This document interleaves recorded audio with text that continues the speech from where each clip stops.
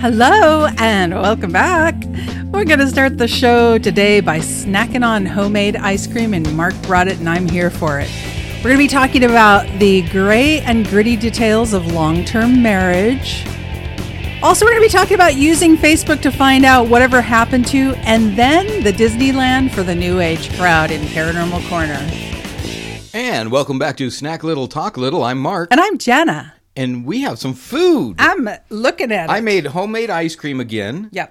And this homemade ice cream, and as you'll see, and by the way, I took pictures of this. Of course, we always post our pictures on Instagram, Twitter, and Facebook at Snack a Little. And I'm going in while you talk. And I put in cookies. This is something that I did not buy. I mean, something that I did buy.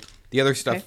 It's the chocolate-covered wafer cookie, and this one is from Trader Joe's. And I don't know if this one is more of a dark chocolate than one. I think it's milk chocolate. Yeah, it does look milk chocolate. But I know I had a previous time when I brought something like this in, and I had the chocolate-covered wafer cookie that had peanut butter. This one is just the chocolate and the wafer. Oh, okay, yes. And I just thought I'd janitize it a little bit there. So this ice cream looks like it has spice in it. You need to taste it and find out exactly what it does have in it. Now, this is homemade ice cream. It is not homegrown ice cream. Coconut. But this is made specifically for Jana, and a lot of love went into it, and I made it for her the whole time. Thank you. The whole time. Well, I thought of you the whole time. Oh, okay. That didn't come out correctly. It's like you made it for me in the beginning, but then you started thinking about making it for someone else. Right. That's right. Okay, so there's coconut. Right. I mean, I'd say cinnamon, but hold on. Let me try another bite. It's pretty good stuff. Is that cinnamon? It is. That's basically it. It's coconut cinnamon ice cream. And that's the show. Thanks for calling in. Thanks for calling in. Be sure to call our listener line. Again, because in case you guys missed it, there was a phone call. Right? It's like we think we're on the radio right now. Thanks for callers and for all your help. Coconut cinnamon. What? Okay, so just coconut. So what the flavoring. So what I did, this is actually store-bought coconut. Well, I guess it was last night, because I think I made coconut ice cream for you before. I'm not sure if I brought it to the show. I know I brought it to a family dinner before that was triple coconut. This is only double coconut. So this one has the regular, half and half and cream type of stuff. It has, so I took the packaged coconut that you get, the shredded coconut. Yep. And I put that in the blender, and it blended it all up so you couldn't really have the flakes anymore. So then I also, just before I put it into the ice cream mixer, I put in like a cup of the flakes so that you would have that texture, not just the taste. The sugar that I use is coconut sugar. It's not. That's what gives the brown color to it, because coconut sugar is brown. Right. And then obviously I put in probably a quarter teaspoon of vanilla and... tastes great. Put in cinnamon until I thought you could taste the cinnamon. And anyway, so it has a shredded coconut texture. The shredded coconut itself has quite a lot of sugar in it. Right. The stuff you buy in the store. Yeah, it does. That sweetened it up quite a bit. Right. So I didn't use a lot of the coconut sugar. I just have to, I've got to take a picture of this. You know how I see things in other things? Right. What do they call that? Like pareidolia or something like that. Although it's not always a face, but right now I see a face in my ice cream. And I have to take a picture. And I'll show you too, Mark, but I take a picture before it melts. So the cookie that we have is... it's Roy Orbison. It's Seriously, do you see it? Do you see Roy? Down at the bottom. I can't see. I'll have to wait until your picture. Because you probably got the right angle. There's it's Roy Orbison on the bottom, and then now a new face showed up. It's an alien on top of Roy Orbison. Wow. Oh, and there's a heart. I see hearts and everything. Aww. Wow. Okay, sorry. Go ahead. That's the love that was put into making this ice cream. I did take a picture, and it will be on the Facebook wall. This is very good. Ladies, it's very this creamy. Could be yours. He could be making ice cream for you all the time. Okay, so I'm going to try this wafer. Yeah, so the wafer is just something that I don't know. I don't know if it's new. It was new to me at Trader Joe's, called chocolate covered wafer cookie. This was not an impulse buy at the register, even though these are at the impulse buy at the register stands. I actually went in there to get some dark chocolate that I was going to shred, and I was going to shred these over the ice cream. But I thought, why shred them? Break up the cookie a little bit. Wise choice. And put the cookie in there so you can taste it. But it's a really good thick wafer cookie, actually. So that's a good. I'd say that this is Trader Joe's own copycat of a, sorry, not a Twix. What is the wafer cookie? Dang it. Kit Kat. Thank you. But this is better. It's, I don't even know how to explain why it's better. There's just more flavor. I think it's because the layers are chocolate, even though it's milk chocolate. And I know that we both like dark because there's just more flavor, but no, this is good. You know, the picture on this packet made it look like it was dark chocolate, but I guess it's not, but still. It's still good with the coconut. You got some coconut chocolate. Man, this well coconut ice done, cream's pretty you. good. And I do like coconut. If that hasn't been mentioned before, Mark knows that I like salted caramel and I like coconut. And how could you go wrong? And I like cinnamon too. And I like chocolate and I like wafers and woohoo! Guys, this could all be yours. This is my lucky day. Okay, now all you have to do is make some lasagna ice cream because I do like lasagna. You know, I don't know that that's going to happen. By the way, there will be coming up on a future show because we had a throwdown challenge, a phone call from one of our listeners, and it is going to happen. It's just that we have to time it just right because Mark and I take turns and one or the other of us is doing snacks at different times. And sometimes I fear that when there's something that requires prep, just like Mark, you don't want it to sit in your freezer for too long. Right. Otherwise, it's going to get the ice crystals or you're going to eat it.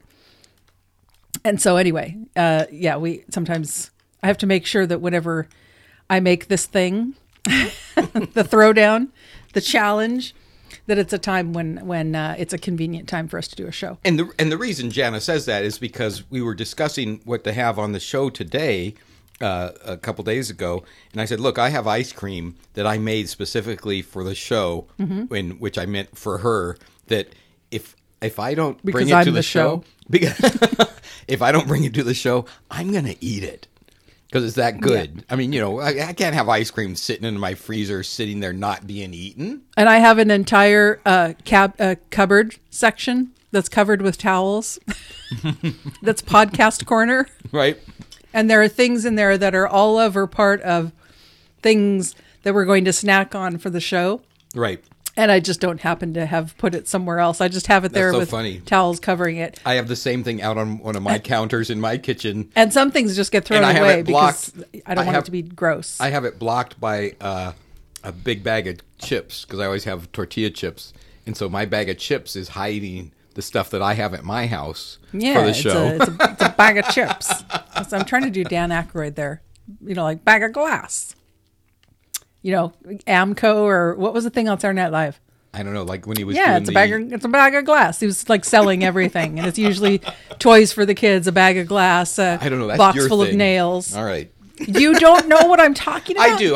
Guys. I'm actually thinking of the when they did the Halloween show, when he had, and this is it. This is Johnny Human Torch. It's a bag of oily rags and some pins to pin them onto the. We're talking about the same guy. You know what I mean. Yeah, okay. I'm with you. All right. You looking up what I'm spitting out? Oh my gosh. I am snorting up what you are chopping through. This would probably not be the time to choke on a piece of coconut that went down the wrong pipe, right? Excuse me, I have to cough, Mark. All right, go ahead. Oh, wait, I was supposed to talk over that so that people couldn't hear it. He's relishing watching me. My eyes are watering. All right. Well, so we go from something lovely and sweet and enjoyable to marriage. To marriage. I got to tell you, both of us having been married before, I already know this, Ladies. that marriage starts out with fireworks and, unicorns and rainbows, but eventually it goes into the daily, the day by day, not drudgery. But when I read this to you, I mean, for a moment, maybe it makes you stop and think.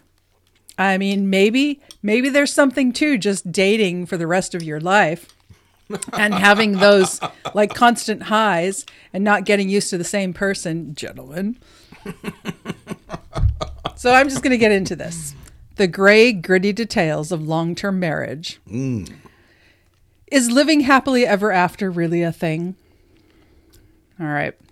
Wait, are you asking me? Because you're asking the wrong it's person. I was 2 years with my first marriage. I think 4 with the second. Okay, ladies. So I've doubled. That's true. You're learning. So this person says, I have a client who was married for 25 years and is now several years post-divorce. As she contemplates getting involved with someone new, she says, I just can't imagine listening to someone slurping soup or chomping on chips when I'm trying to watch a TV show. I think I would stick an ice pick through their forehead. She's purposely exaggerating, but she's making a point that any of us who are in or have been in a long-term relationship know well. It's not easy to live with someone. It's the little things that can be the hardest. The annoying habits, the repeated stories, the gray, gritty details of sharing a household. It's coming to terms with the way some things won't ever change, that the trajectory of the marriage is not, on some important metrics, a steady move toward ever better, ever stronger, ever more pleasurable. Sounds thrilling, doesn't it? Yeah. It's coping with the feeling that some things are actually harder, less strong, and less pleasurable. Too little of this truth is spoken about openly and responsibly, though I have taken a stab at it before. It's often spoken about derisively or with reactivity by people who are explaining their affairs or their decision not to settle down. I see day in and day out the striking difference between the youthful hopes of young couples and the lived reality several years or decades down the road. The estrangement that sets in, the loss of hope, the settling, the bickering, the fighting, and the alienation. Why do the vast majority of us continue to try to walk this path? I'm going to try to address this question, but in doing so, I don't want to negate the struggles that are involved. I very much want to avoid the puerile claptrap that so often passes for relational advice, which oversimplifies and usually marches out a stream of how-to suggestions that are woefully inadequate to the reality of living with another human. I had one client tell me that when a therapist suggests date nights for their marriage, he knows he needs to keep looking for another therapist. Now that's interesting because I do think that's important. But let us continue. I want to remind us all that simply living a long life is hard work and not just living through a long marriage. In our 20s and 30s, when we have boundless energy and enthusiasm for the task ahead, we exist mostly in the hope of who we think we will become more than the reality of who we actually are. This is also true for careers we embark upon. We can be enthusiastic and passionate because we are all still largely untested, still thinking in terms of an imagined future more than how it is in the present. Life, work, children, and pretty much anything worth investing in requires an awful lot of hard work that is less pretty and glamorous in the day than it is on Instagram. I mean, I agree. Right. So far, are you with me? Yeah. Changing diapers or dealing with screaming children who won't go to bed is not fun. Working hard to climb a corporate ladder only to discover the venality and political brinkmanship at the top is disheartening. And making it to your 30th wedding anniversary while being annoyed by slurping soup can make you wonder, just what is this about? This is so negative. I know. Even a negative person like me I'm offended by it. I'm like, come on, it's not that Does bad. it get any better? Oh my gosh. To my mind, the answer to all of these questions is one and the same. It's about valuing. Value. It's about valuing. And once you find out what the definition of that word is, you got it. It's about valuing long-term integrity more than short-term pleasure. the internal more than the external, and the spiritual more than the material. If it were easy, everyone would finish life as they started it, gorgeous and sexy and young. But the bruises and disappointments we suffer along the way should help us develop an inner resilience and the strength and wisdom that makes it ultimately worthwhile. Seasoning us, I like that. That we, we're at an age where we could be we could be considered seasoned. You are. I'm 26. Right. Seasoning us and making us more tolerant and understanding and compassionate for what is involved in being human, even while the slurping soup still drives us crazy. So let us talk about this for a moment. I think this person needs a big hug. Let me tell you that. That is a lot of negativity about marriage. But I think that they're right. Well, I think there are points, but man, the way it's written just sounded so... But wouldn't anything else be candy coating the reality? The reality is it is work. And now I don't agree with the date night, because I do think that you have to make time for each other some way, even if it means that you can't always go on vacation or go to the movies or whatever. I mean, you have to find time where you do date and check in. And I think that people should make like memory jars or something like that. Things that remind you in the early days. Memory jar? What do you mean? What do you mean by that? Well, things about the person, the memories about this person from the beginning. And it's still really good.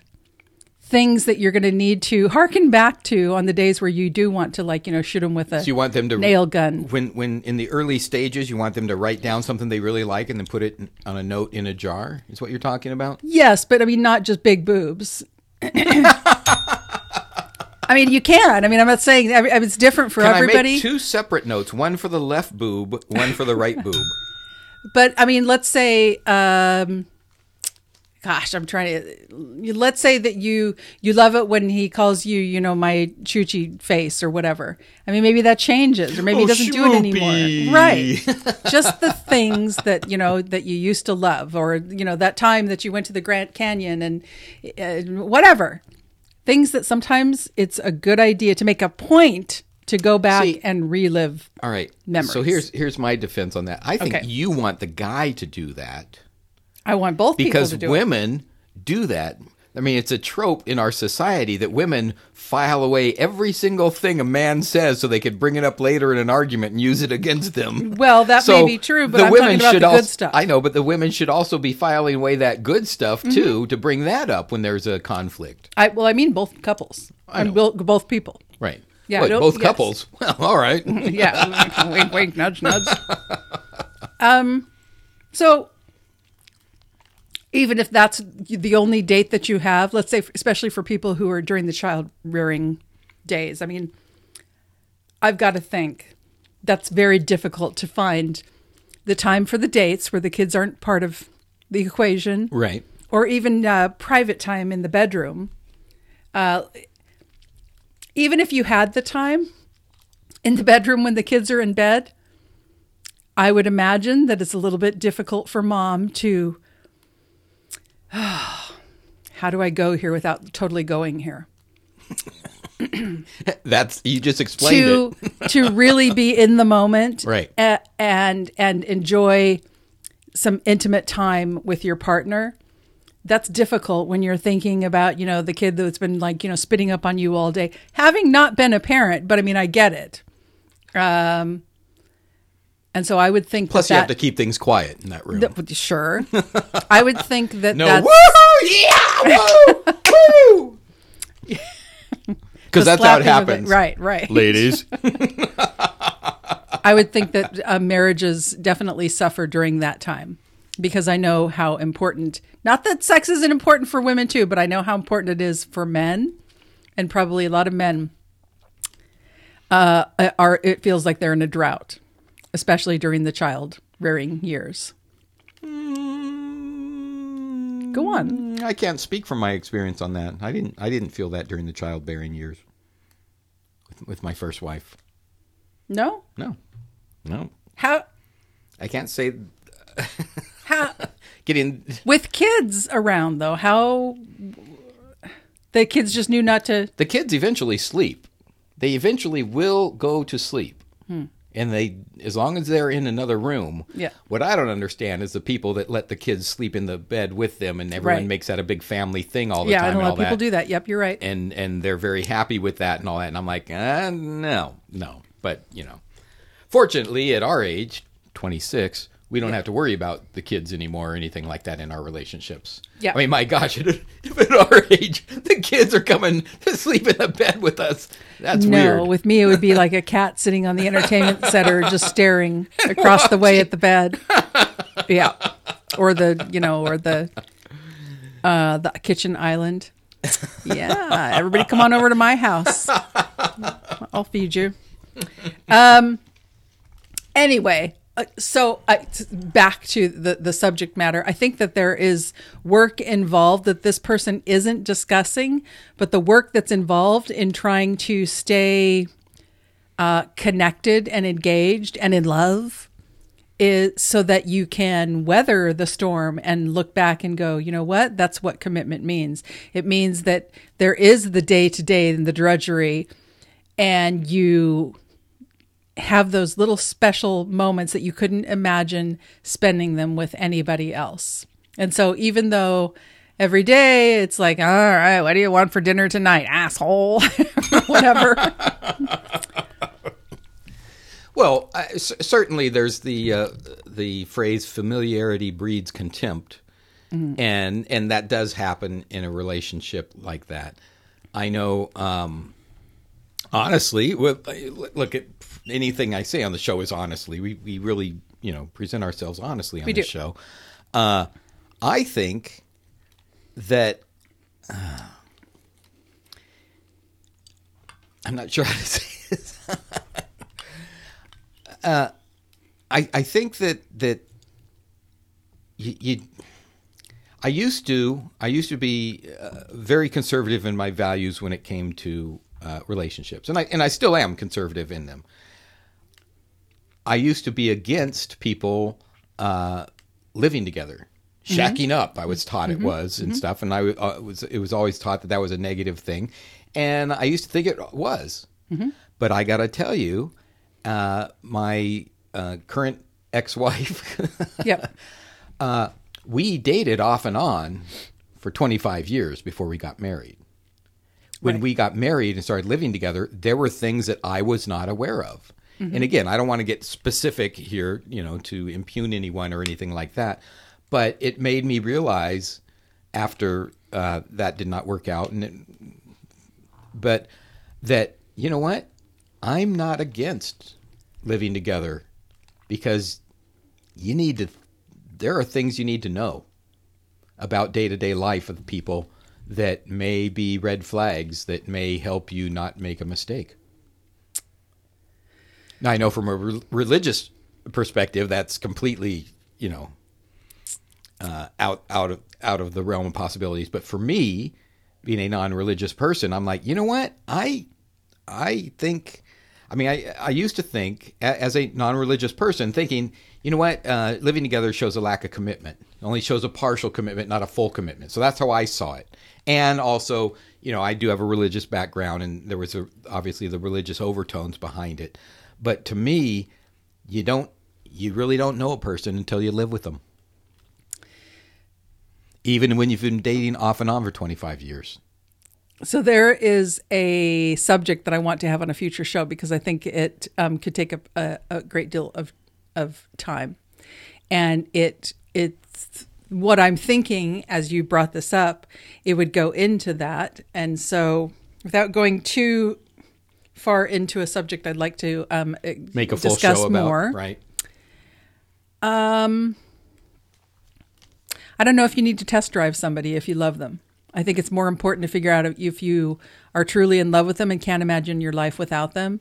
And then I believe that that's where the commitment comes in. And if you're committed to them and they you, then you will. But see, I think that goes find against. ways I to think that goes compromise against and what the make it work. subject we're talking about now is the long-term relationship. Because even in what you read, it was saying, yeah, sure, it's all unicorns and rainbows at the beginning. To me, when it's all unicorns and rainbows, that's not when you make those lifetime decisions to stick together for the rest of your life. Well, You've got to know a little bit more about them than the unicorns and rainbows. You do, but you learn about them before you decide to get married, before you decide to live together. I mean, I don't think people should jump into this kind of thing. I think you do need to learn about a person. I dated on and off for 25 years. You think you know someone. I agree. I do agree with that. Yeah, that's a toughie. But getting back to the subject, which is marriage, I love marriage. I think marriage is great. You know, as much as I will mock it and make fun of it and stuff like that. Because you're crusty and... That's right, as a single person. And you know, and I'm a very sarcastic person. And so I, mock everything, including myself. But I think, it is a marathon and not a sprint. Yes. And there are things you will learn... Patience, compromise. And especially, the first time when your significant other gets sick. Yeah. And violently ill and has to vomit. And you may have to clean that up. That's really... the thing, you see this in movies and you read it in Harlequin romances. I don't. Somebody, there's that person that loves you and they hold your hair back. Nobody has ever held my hair back to vomit. That's just weird to me. It's supposed to be your best friend in a bar. I don't want somebody standing over there smelling my vomit and watching it go all over the toilet lid and into the toilet. And you know what? I don't want to be that person. It's like, you know what? You got to vomit. It's the bathroom's that way. Right? I'm going to be 3 houses down the street. Same, because I don't want to be there when you're vomiting, and I sure don't expect you to be there. Yeah. Right. Yep. And there's also... not to get too gross, but I cannot help myself. There's also when you walk into the bathroom after they've dumped something and it still smells like they dumped something. And it's like, that's not very ladylike. Unfortunately, there's not much you can do about that. But that's some of the familiarity that comes with the long-term relationships. Well, there should be, like you just listen, everybody, if you're new at this, make sure you have a house that has at least 2 bathrooms and designate one of them as the number 1 bathroom and the number 2 bathroom. And that way, at least you know what to expect. If you go in that one, be prepared if somebody else has been in there recently. Hang a sign on the door maybe and turn the sign over when it's, Maybe have a smell detector. You know what? I think you just came up with something. I think if we have a smell detector, like a smoke detector or a CO2, there should be a poop smell detector so that when you're walking towards a bathroom, you see this little light. If the light's red, do not go in there. Or if it's green, how about we then create a new job, a smell inspector? And they do like random drop-in visits. Drop in to just, I'm not sure. What would be the point? I don't know. I was thinking when you said that, I was thinking you mean at fancy restaurants or something like that where there's someone out there outside going, do not go in there. That would Hold on a second. They open the door. Now, I think about 4 more minutes should be okay. Who's the person that's going to volunteer? Or not volunteer, but it's going to be a paid job. It's got to be pretty good. That's going to be a high paid job. Would you do that job for $50 an hour? No, I would not. You want more money for $50 an hour to just smell I don't know a if I would bathroom? Because you know what? It's that one time. It's the one time. The one time it's going to be the smell that's going to make you vomit. And then you're never going to be able to smell poop ever again. Little wussy man. No, there's going to be one time. Because believe me, I'm a man. I've been in You've changed kids' I know, diapers. But I have, that's kid. I've been in bathrooms in truck stops and gas stations where it's like, who blew this place up? And if I worked in a restaurant being the sniff detector and I smelled something that was the worst thing that made me vomit, that would make me so susceptible that I'd vomit just smelling even a little bit at that point. You know what I mean? I do, but you know what? No, the smell of poo and farts has never made me vomit. And so, you know why? Because you haven't gone into the men's restroom at a truck stop. Oh, come on, how bad can it be? I have stomach problems. All right, it's like a camel crawled up in there and died. I don't know. I think for the right pay, hell yeah. Open up that door. I'll go in there and take a sniff. If all I have to do is sniff it, make good money, I'll sniff it. I'll sniff it all day. Yes, I will. So anyway, yeah, marriage. I think that yes, this article is a little bit of a downer, but it's also reality, and I think a little bit more reality is really important because the truth is there are a lot of just normal days, and you are kind of like roommates rather than Adam. Yes, Eve, come over here and pinch my boobie or whatever. I'm trying to keep it, Yeah, I agree. G or PG. I agree. Yeah, there's a lot of. Oh, wait a minute. You're trying to keep PG. What would Eve be wanting Adam? I'm not going to go there. Just use your imagination. But I don't have an imagination. Go ahead. Oh, Adam. Come on over here and pinch my earlobe. No, I'm not going there. Earlobe? Maybe some women are into that, okay? Worst porn ever. That's all I got for you. Anyway. Now, before we move on, though, you guys, some of y'all are married or you're in long-term relationships, and I would be curious to know what you think about this specifically, because I do think a dose of reality. I think that, when people do marriage counseling, I've never done pre-marriage counseling. It'd be interesting to know what they talk about, because if they're not talking about this, then they should be, because it does not set people up for the reality. Right. And that's why, we've talked about this, actually it was a Facebook conversation. I think the whistles and the bells and the unicorns and the ding dong and the this and the that, I think that, thank you. I think that is important because I want that at some point, and it's probably not going to happen later. So I need it early on. Right. Thank you. All right. You can contact us on Facebook, Instagram, and Twitter at Snack a Little.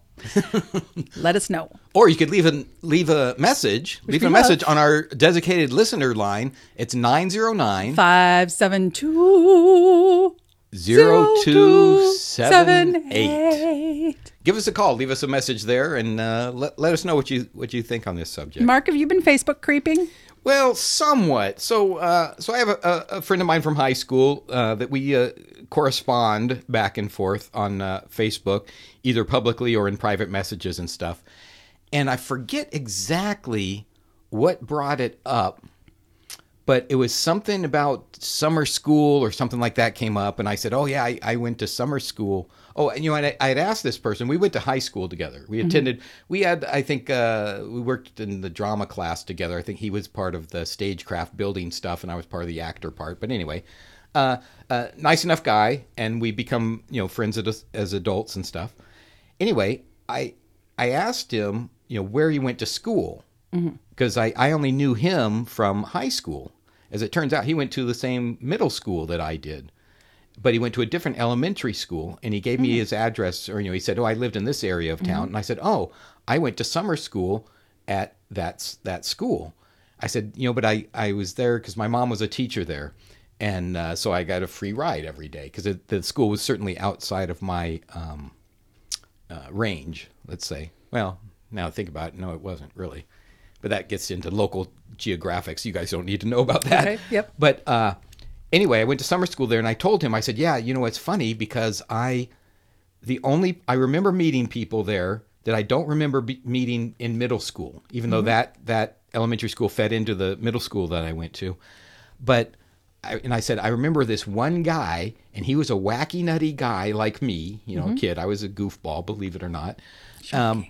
And I remember him because he had a very unique name, which I am not going to use on this show, and you'll understand why. But he had a very unique name. I remembered him. So I was texting back and forth with my friend, and he goes... Yngve Malmsteen? Yeah, that's right. Am I even saying that right? Yngve Malmsteen. Yes, it was Yngve Malmsteen. The guy was amazing at guitar. No. You're right. But it was a unique name. In fact, off the show, I will tell you, because you might know this person. Oh, okay. Possibly. Yeah. Oddly enough, just quickly, aside from the story, Mark and I met about, now I guess it's been 12 years. 12 years.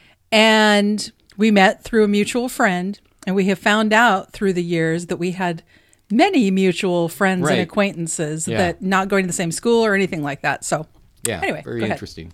Well, but we do live in the same town, and our high schools are the two high schools that are near each other. Well, that's true. I mean, in that sense. Yeah, we lived... Yeah, we've always lived close, it sounds like. Right. And yet never knew each other until later in life. Amazing. So, anyways, I threw out this guy's name, and this friend of mine said, that guy was an asshole. Oh. He was bad. He did this and that. And so he's telling me some of the terrible things he did, that this guy just became a total dick in school and stuff. And he even said, he goes, oh, yeah, he carjacked someone when he was 15. What? He was carjacking when carjacking wasn't cool. Right. And he was a white guy. He was doing it as a white guy. White people in general, I'm sorry, it's just the reality. Carjacking is not, it's something that the black community invented, if you will. So if you want to send your hate mail. Anyway, okay, go ahead. Anyway, and that's what this friend said. He goes, he was doing it. He was a white guy doing it before anyone else was. And told me, so while we were having this discussion, this text discussion back and forth, I went to Facebook to look for this guy to say, well, whatever became of him? Because I remember him as a wacky, nutty guy that was a lot of fun to be around. Yeah. You know, which I hope people think that of me from back in that era. I hope they think that of me now. Anyway, so I went and looked on. Oh, my gosh, Jana. This guy had not only tattoos on his face. Yeah. I know everyone has tattoos nowadays, and I'm not a fan of tattoos at all. He had a swastika right on the center of his collarbone, right in the base of his neck, amongst all the other stuff. Right there, you can't hide that. Swastika. Yeah. And it was just like, oh my gosh. And I sent this picture to my buddy who we were talking. He goes, ugh, typical of that guy. Anyways, I looked at this guy, and so my friend I was talking to, he said that he's surprised that this guy's even still alive because he was such an asshole and criminal and stuff like that. Anyway, I also sent him a picture. This was off this guy's Facebook page, so it's right out there in the public. It was his thigh, his entire thigh from the knee all the way up, a tattoo on there of Hitler. Freaking Hitler. And I'll show you the picture. I'm not going to post the picture on our Facebook and all that stuff because with, you know what, I'm trying to keep this person as anonymous as possible so he doesn't come after me. Yeah. But it was, smart. Well, of course, you know what? How many people have Hitler on their leg like that? That's true. No. I don't know. Maybe we ought to not air this podcast. Now I think about it. I mean, that's putting it out there. Unbelievable. And the other thing is that all his whole Facebook profile was created 11 years ago. That's interesting in this day and age with all of the censoring. Well, it was all these pictures were dated from 11 years ago. No new pictures or anything at all. Oh. And I even scrolled through the comments that I could read because when you're not a friend, you don't always get to see all of them. And there wasn't anything current. So I suppose there's a possibility he is not with us anymore. Interesting. But I'm still surprised that is still, that's allowed on there. Yeah. I didn't think of that aspect of it at all because I was so shocked because then the discussion went to, you never know what's going to happen to people that you think are, good people or something like that, or fun people. Let's say, like I said, I knew him in it was probably 5th or 6th grade, summer after 5th or 6th grade. And this guy was a fun guy to goof off. And, I never would have thought that. Right. Unreal. Wow. And so that got me to thinking while I was in this discussion about someone else who had now, mind you, cannot always, and maybe only sometimes, blame the parent for the behavior of the kid. Yeah. But a few years back, about 3 or 4 years ago, I don't know if you remember this story, but because I don't know if you were paying attention to the local paper as much as I used to back when I used to get it, but there was a religious thing. I won't say religious group because I don't want to. Anyways, there was a church that had a few guys from the church. The pastor had these 2 guys take this 12-year-old boy out to the desert, make him dig a hole, and they bound him up and they were pretending to bury him in it. And then they pulled him out and took him back to the pastor's house where he was tortured and molested. And it was a horrible story. I was reading this, just horrified by the whole thing. And who would do that? And under the guise of it was the pastor had these two guys do this to this kid. And the kid, I have no idea about the kid and how bad he could have been a bad seed, but still that kind of stuff. That's for my pastor. Yeah, that's disgusting. Doing this. So they all three got arrested, the pastor and these two guys. Okay. One of the guys, his name was such and such Junior. And I was like, oh my gosh, that's the name of a guy that I went to school with that, you know what? I could see that happening. Because this guy was, not that this guy was a complete asshole, but just projecting what could have transpired. Yeah. I could see that. I could see that happening. I could see him being, not that he was a badass, but he was kind of in school, and he was a very handsome guy in school, but he was kind of I don't know. I don't want to say party dude. I'm not sure what I'm trying to say, because I'm trying not to blame the father for the sins of the son, but I'm just saying that based on the father's behavior in school, I can see that the son would go down a path like that, and a horrible path. I mean, it's anyway. I was actually able to, while I was on discussion with my friend, call that up and find an article about that and send it to him, and he knew the guy too. That I was talking about, because we all went to grade school together, even though my friend and I didn't know each other in grade school. But and that got us into the discussion of you never know, but sometimes you do. Sometimes you do. So let me explain. Okay. So one of my best friends growing up, so I don't know if our foreign listeners or people in other parts of the United States will understand this. So here in our town, we have about, 6 or 7 high schools. We actually have 2 school districts and a bunch of high schools. We're pretty big city here. We have one school with one of our main districts, our bigger district, that is, and this is so sad, it's Lincoln High School. It's Abraham Lincoln High School.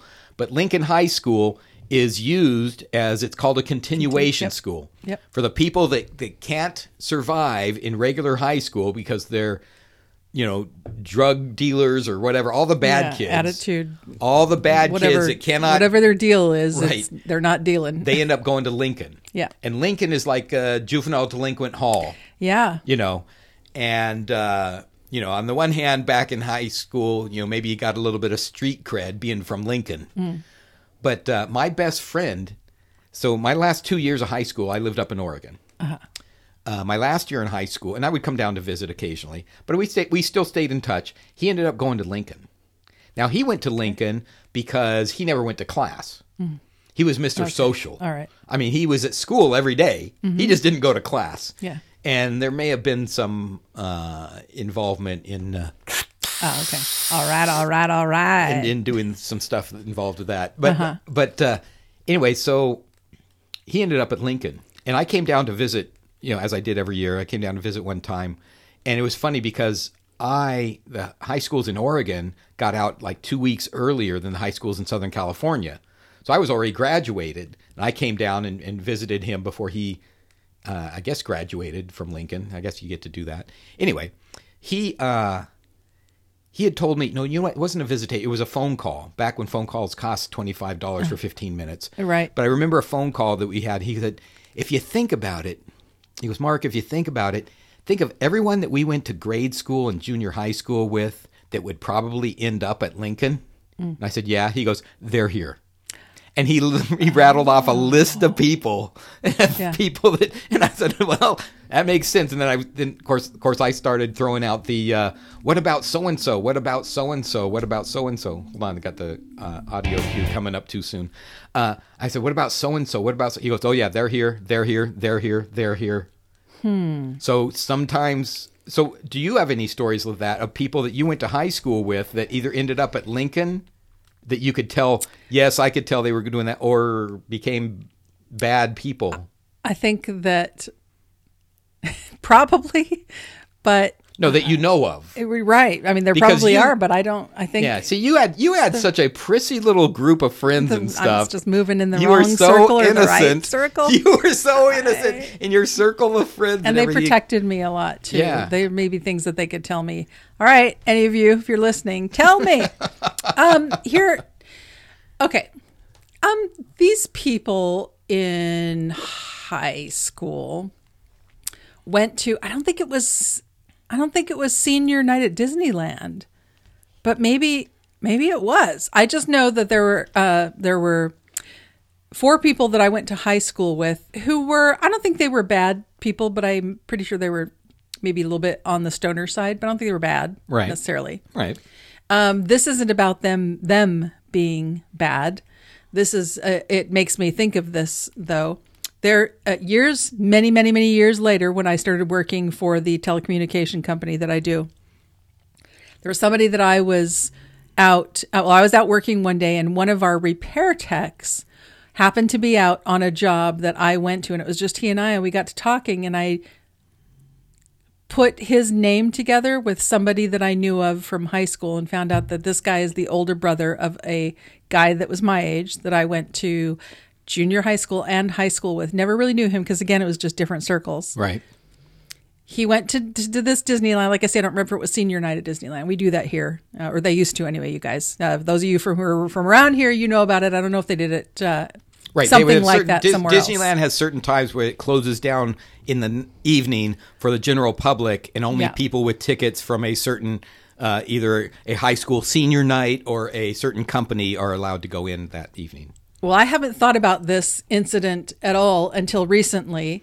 The older brother, who has since retired about, 5 years ago from our company, and contacted me because they know that I was the same age as his brother. Right. Okay, so, all right, I'm going to get to the point.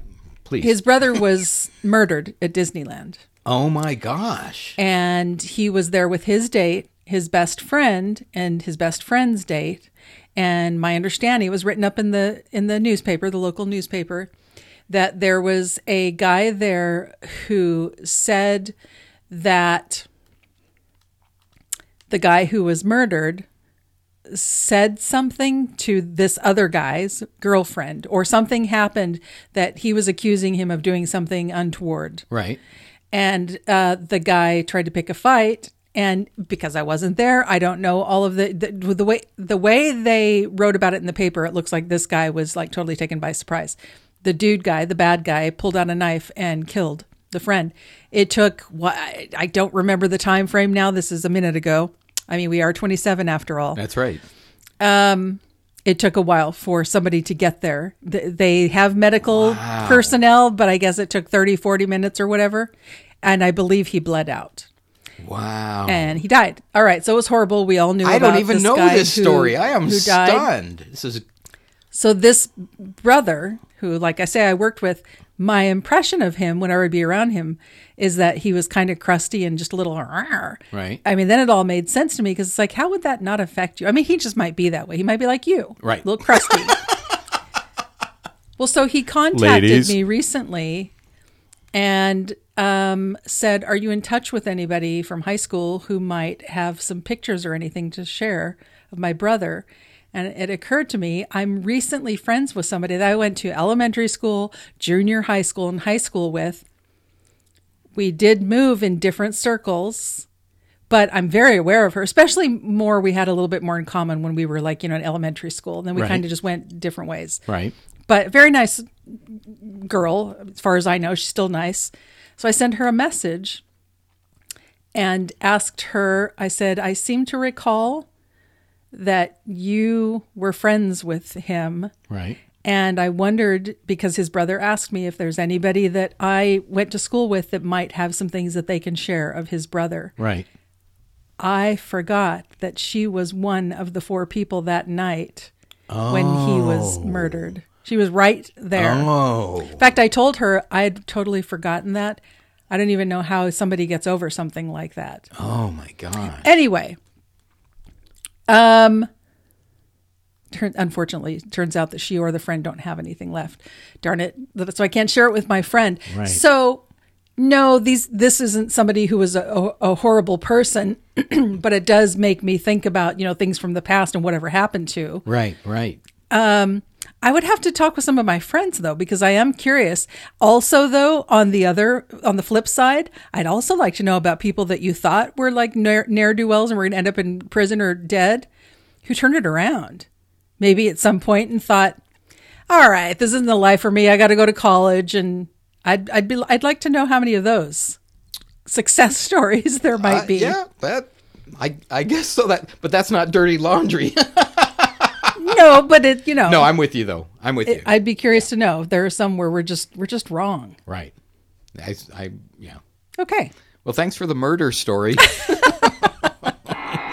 And on that note, Wow, I'm still blown away by that because Disneyland covers up stuff like that. They don't want it was in our local paper. I mean, there was a big write-up on that. So, oh my gosh, I know, it was very sad and quite a. We're gonna have to discuss that in the after show. But in the afterlife, that you're gonna say. No. Is there something that I don't? But right now, let's go to Paranormal Corner. What do you have for us this week? Well, did you know you can get your psychic kicks in Arizona's trippiest desert, man? Dude, no. All right, well, fasten your seatbelt and adjust your mirrors. Is it the Painted Desert? Oh, is it? I'm trying to guess. Arizona Desert Places. Okay. Is it Petrified Forest? Not unless it's part of. Okay, go ahead. I'll let you go ahead with your story. Sedona, which I haven't been to, but it's way high up at the top of the bucket list. All right. The ultimate summer road trip, I don't know about that because if it's hot, that is not the ultimate summer road trip for me being in Arizona.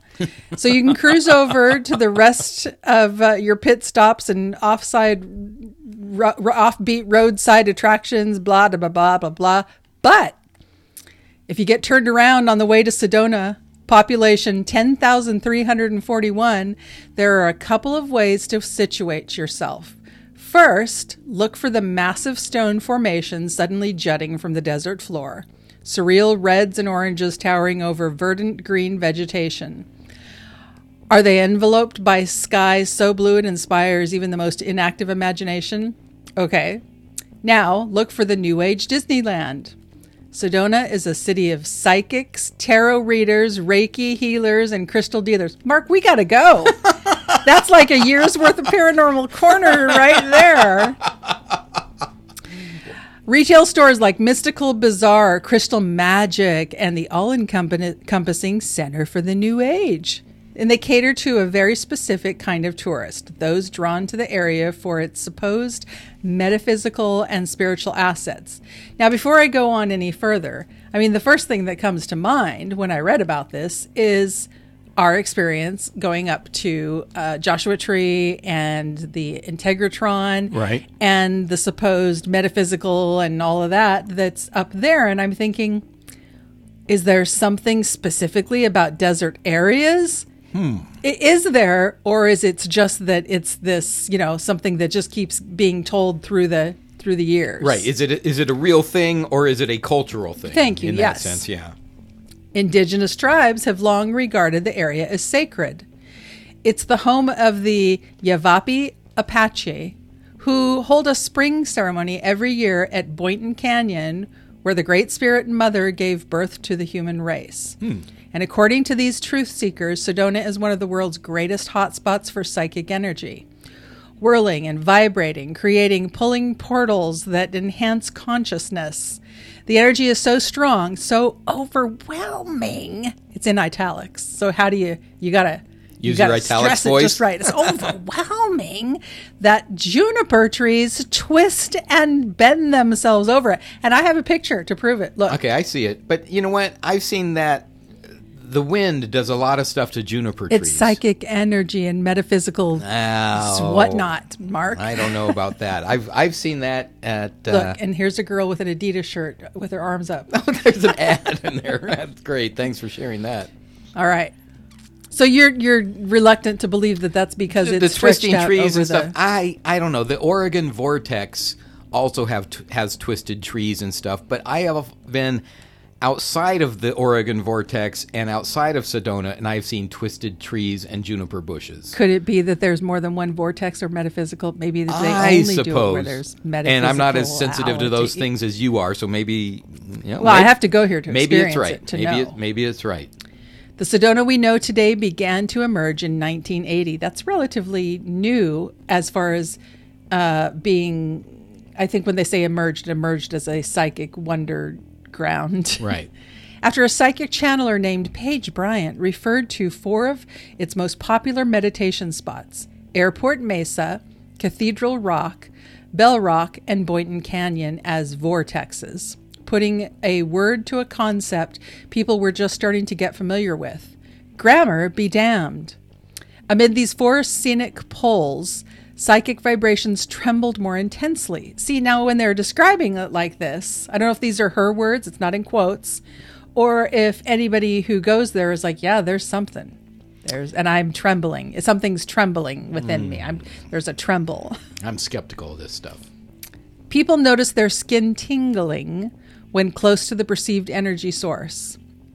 Escaping to a higher consciousness. Is this in the summer visitation when it's 120 degrees? Because I've been out playing tennis in 110 degrees, and my skin starts to tingle because I'm going to have a heat stroke.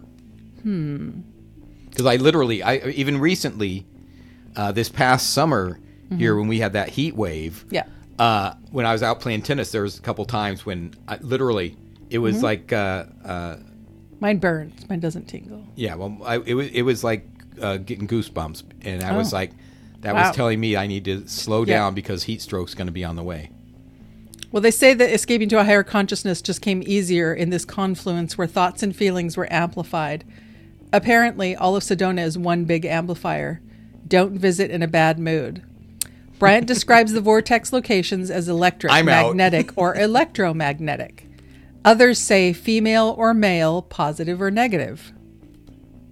If you want to get scientific about it, there's no actual measured magnetism or energy at these vortexes, but that doesn't mean the spiritualists made up what they felt. After all, studies have found that just being outdoors has immense immune-boosting and mood-altering benefits, plus increased clarity and concentration.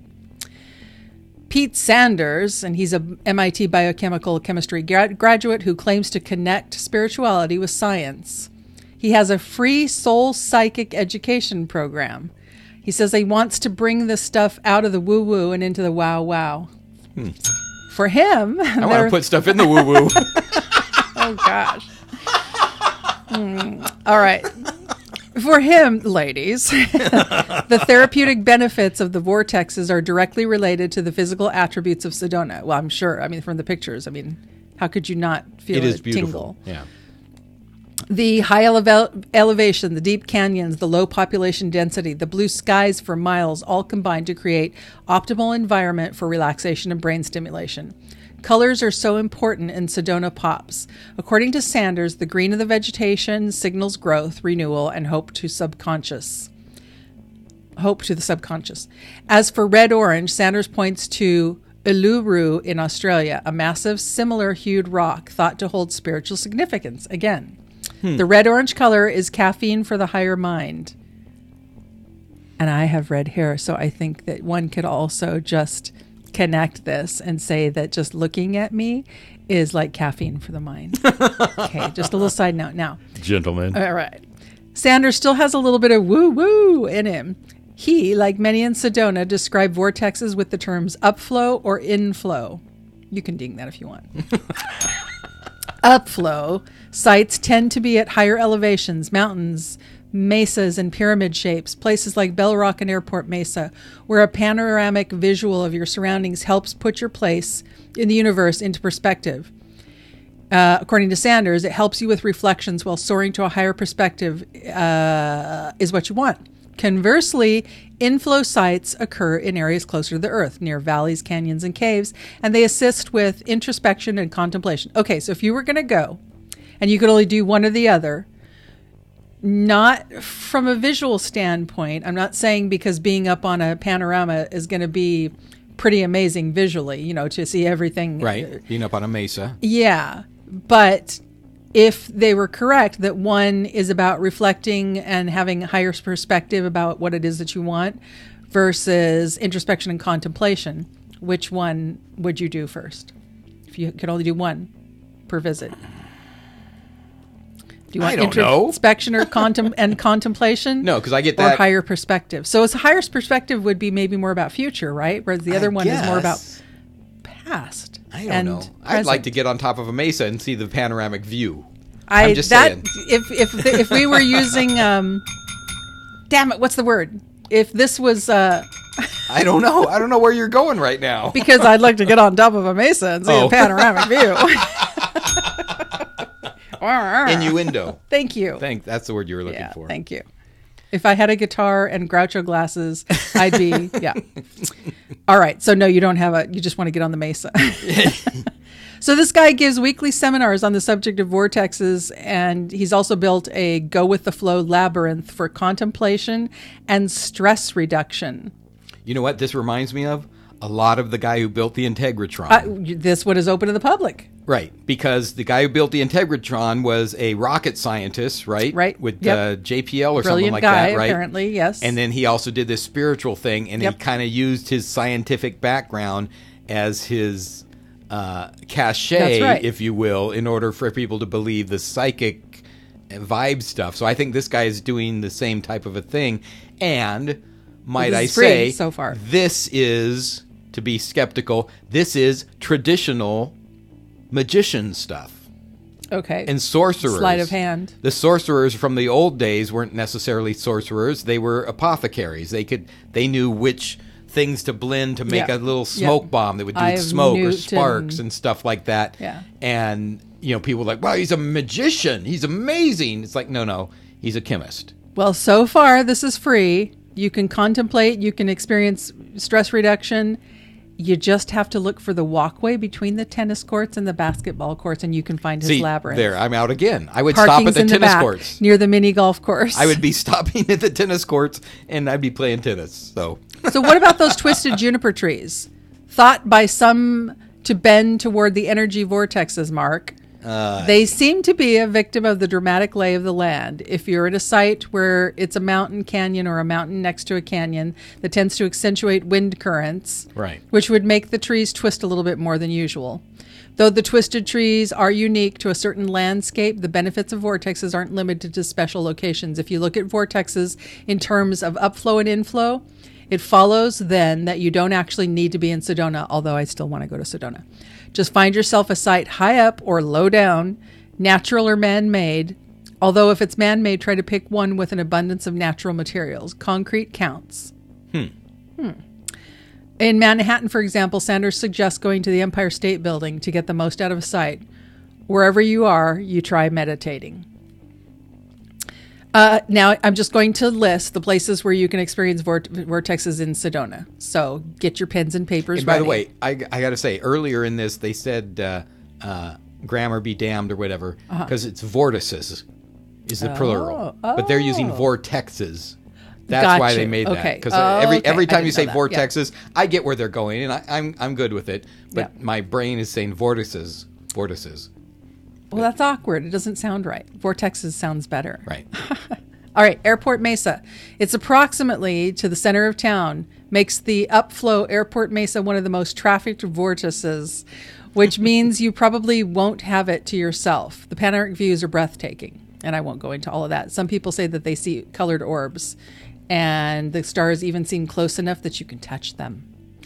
Bell Rock, one of the most recognizable formations. Bell Rock is shaped like a huge standing bell. It's viewed as an upflow site. Many have reported a tingling sensation on exposed skin. And it has some of the strongest vibrations felt on the north side. So do I, ladies. Cathedral Rock. This is only one of the big four with inflow energy, encouraging you to slow down and be introspective. The vortex is found where the Oak Creek runs next to the Cathedral Rock, and it's called Red Rock Crossing. Boynton Canyon. It's a spiritual home of the Yavapai Apache and considered the most sacred of the big four, also known as the Kachina Woman Vortex Site. It's both an inflow and an upflow site. Well, that's the place to go then. Right. Get it all. Get it all. with the canyon as the inflow and the ridges and peaks as upflow. And finally, the Chapel of the Holy Cross, built in the Red Rocks. The Chapel of the Holy Cross was actually inspired by a visit by Marguerite Brunswick Staud to the Empire State Building. Well, maybe there because it overlooks Sedona, and despite it being a Christian monument, it's believed to be full of vortex energy. Okay. All right. Well, because this isn't really a religious thing. This is more about New Agey. Right. Either way, it's a stunning place to visit. Oh, sorry. There's a place also called Eagle's Nest, which is, I'm trying to see if it's an upflow or an inflow. It doesn't actually say. And Schnebley Hill. It's a remote scenic overlook that's literally quite off the beaten path. You have to have an off-road vehicle to get there. My thrill. Oh, and it's one of the Schnebley Hill. You're on one of the highest plateaus in Sedona, on Schnebley Hill. So then, would it be fair to say that you're a skeptic and you don't know whether or not a person's actually going to experience? I would say they may, especially if they're told ahead of time and prepped ahead of time. I'd like to blindfold a sensitive person, take them there, and say, "Well, do you feel the upflow or the downflow?" In fact, I could take you there. That's true. So if any of our listeners live around Sedona and have a free room to share, we'll come visit. I'll blindfold Jana and take her to each of these spots and have her tell me what do you feel where now? she's at. What do you now? Do you feel it now? What do you feel now? All right. Better this way, better this way, better this way, better this way. You can go to Facebook, Instagram, and Twitter. At Snack a Little. And you can just let us know what you think about today's show. Also, if you'd like to give us a phone call, we'd love to hear from you, especially talk to us about your relationships. You can call us at 909-572-0278. Let us know what you think about this. Yes. Are you in a drudgery-filled marriage or relationship? How do you deal with it?